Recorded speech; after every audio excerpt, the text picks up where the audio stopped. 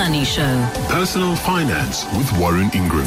Personal Finance brought to you by Liberty, your financial partner on however and whenever you picture retirement. You can live it your way. Hashtag in it with you. Liberty Group is an authorized FSP. T's and C's apply. Warren Ingram from Galileo Capital. He's a financial advisor and executive director at Galileo Capital. It's this great topic of the Rand and what we do about the Rand when it comes to investments. A lot of people see investing offshore simply as a way of de-risking against one of the world's more volatile currencies.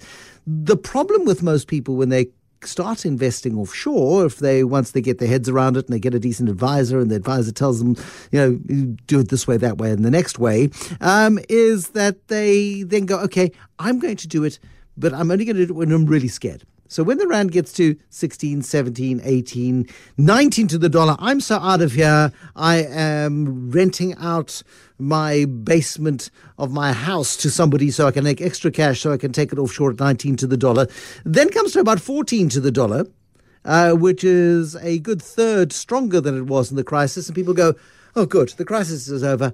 I don't need to invest offshore anymore. And they take their foot off the gas and they miss out on opportunities to do precisely what was probably quite a good plan in the first place, just their timing sucked.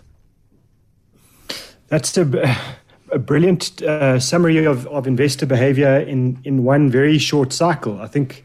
And what's so interesting is it's almost like you were sitting in a conversation I had on Tuesday with a foreign exchange company that deals mainly with private investors. And I said to them, how busy are you folks now with the Rand so strong? I imagine you must be absolutely pumping.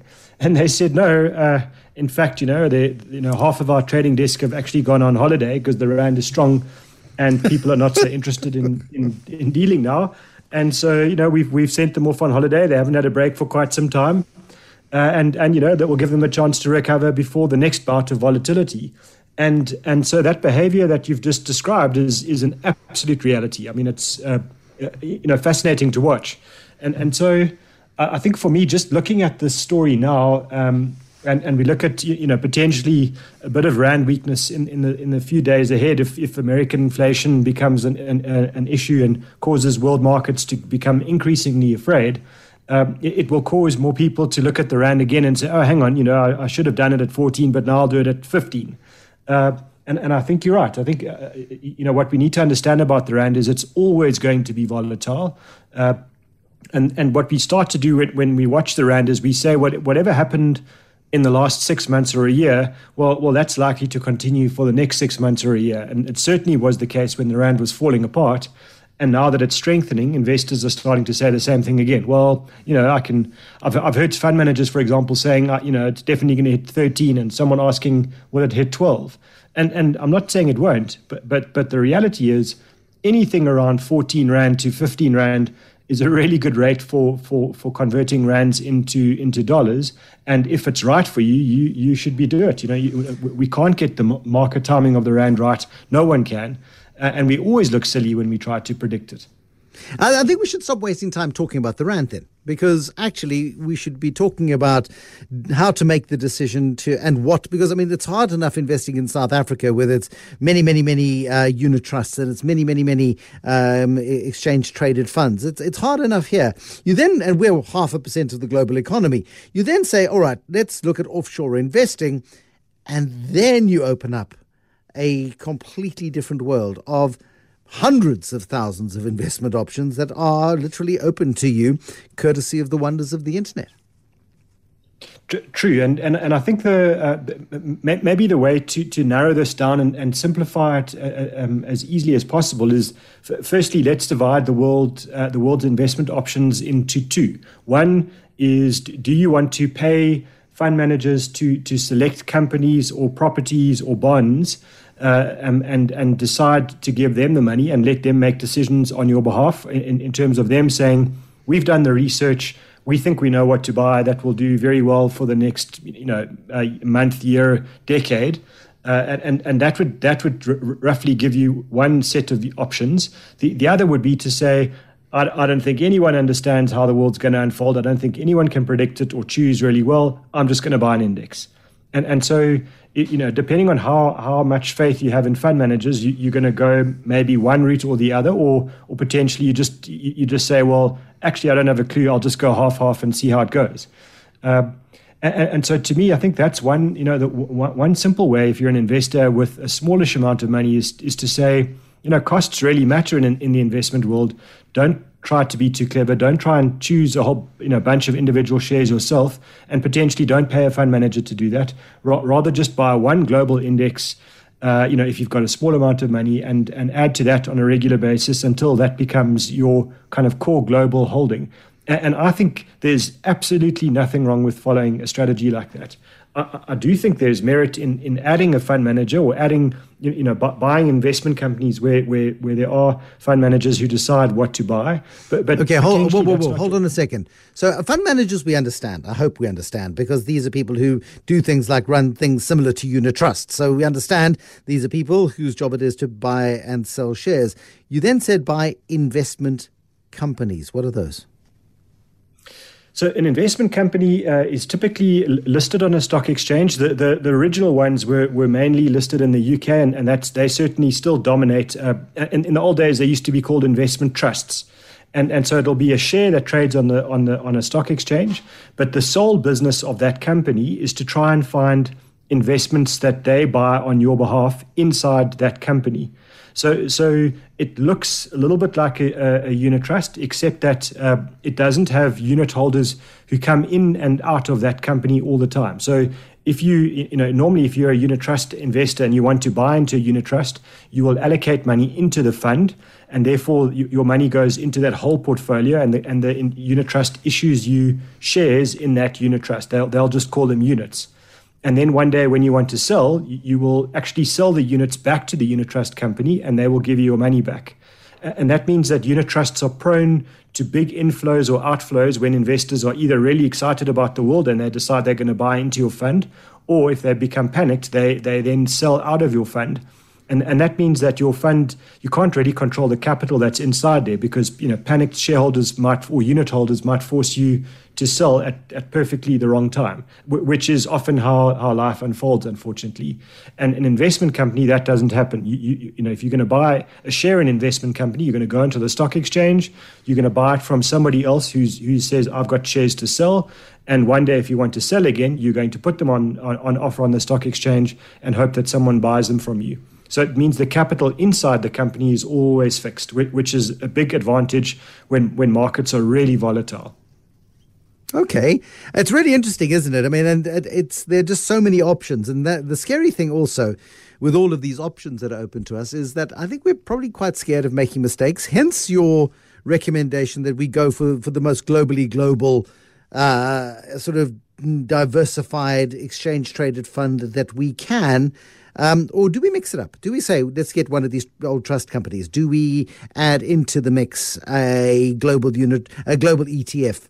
And then perhaps to add what fund managers call it, add alpha, and add some risk and excitement, then throw a big chunk of money at China. And I know you're apprehensive about Chinese regulators and legislation and the way in which they're clamping down on some of the big companies at the moment. But I'm just trying to get some sort of idea as to whether or not you can get a balance in these things in terms of, yes, you can buy the overall index, but, after a while, you start getting, a little bit bored with, having a minuscule part of 1,000 companies or whatever it might be.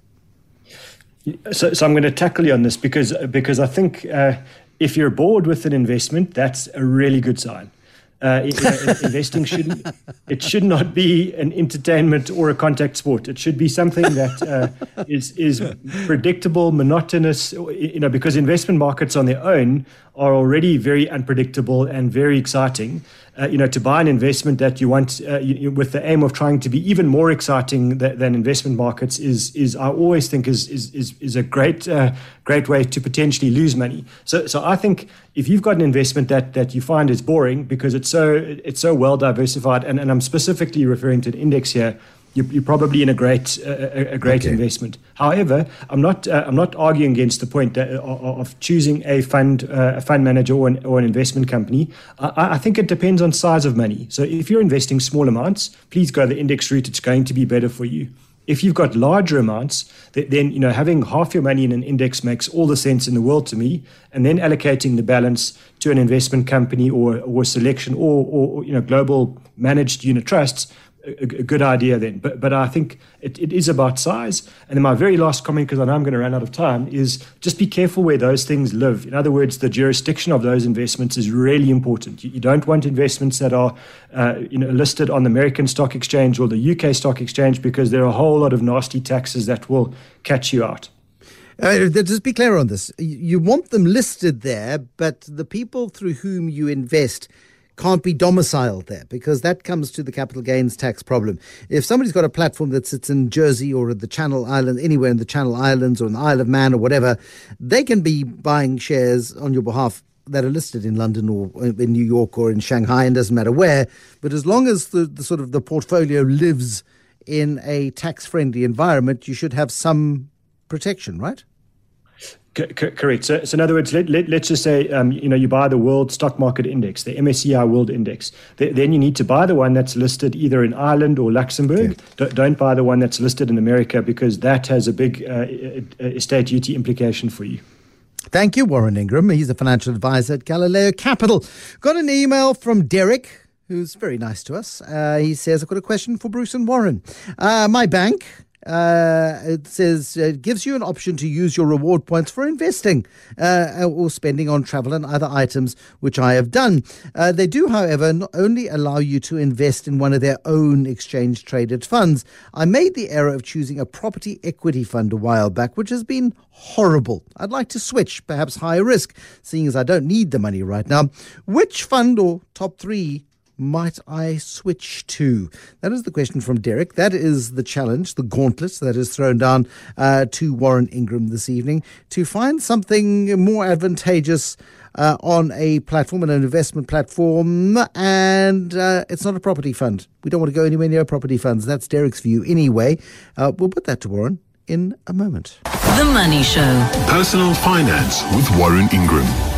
So Warren, Derek's got a bank that gives him rewards and allows him to invest the value of those rewards in funds that the bank's partner runs. He's invested in a property unit trust, is very unhappy with the performance of their property unit trust, understandably so. Should he be switching out of it?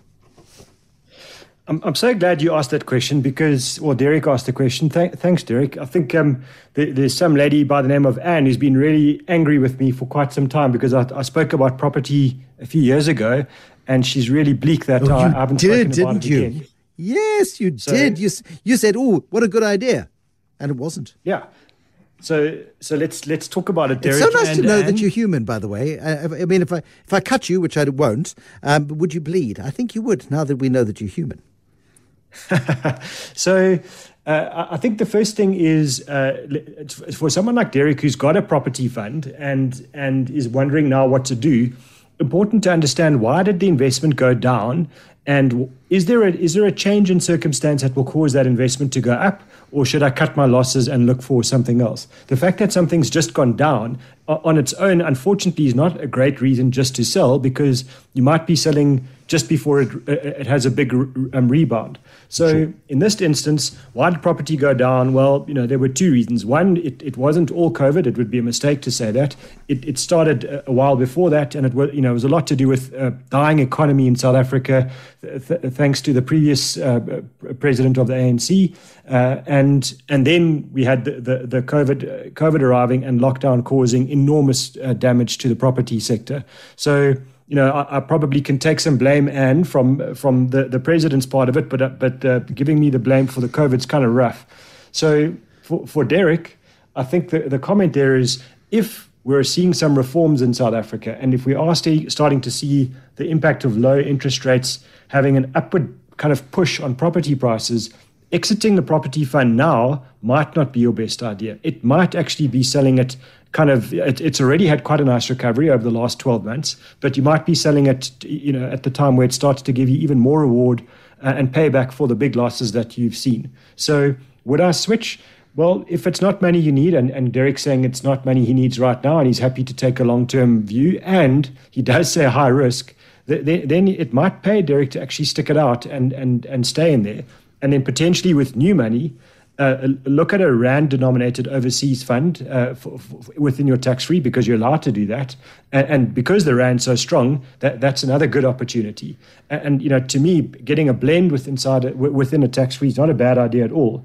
The property call might still be a very good one in the future again. I think the world is unlocking itself again.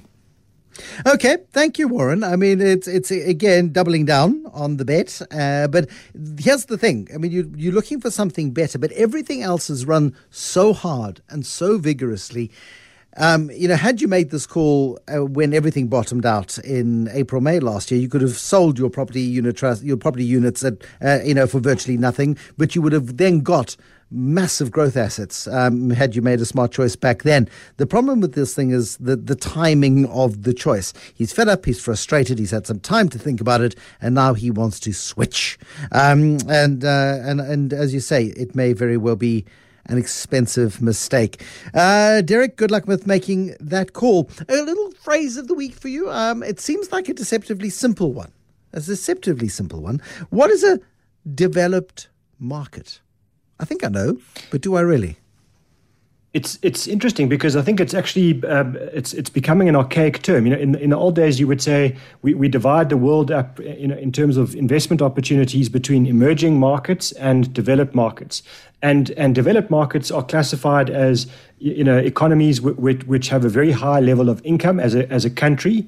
And then secondly, that their markets are well regulated. It's easy for money to flow in and out of those economies. And there's a sort of a general strength of rule of law and investor protection and good laws and good rights. And generally in the past used to be associated with larger economies. And then emerging markets were considered to be smaller economies, less well regulated, more restrictions on the flow of money in and out of those markets, etc. And interesting, why I say it's interesting now is because Hong Kong, for example, has for a long time been considered a developed market. And I would have to say now that you can't say that it's easy to move money in and out, and you can't say that there's lots of investor protection and kind of rule of law, because it's a very different kind of set of rule of law now than it was 10 years ago. So I think that we must be careful of, as investors of looking at something like a developed market and saying, oh, well, that's immediately safer, better, because, if you'd only ever invested in developed markets, then you would have missed out on China for the last decade or two, which is still not considered a developed market, even though it is the second largest market in the world or economy in the world. And that's the critical point here. It's not necessarily just about size. It's about rules. It's about your protection as an investor. It's about your ability to take a government to court if that's what you really need to do to protect yourself. And I think that's where the distinction is coming in now. Lots of protection for investors in developed markets, less in emerging markets, but potentially in the future, more opportunities for growth in the emerging markets. Got you. Thank you, Warren Ingram from Galileo Capital.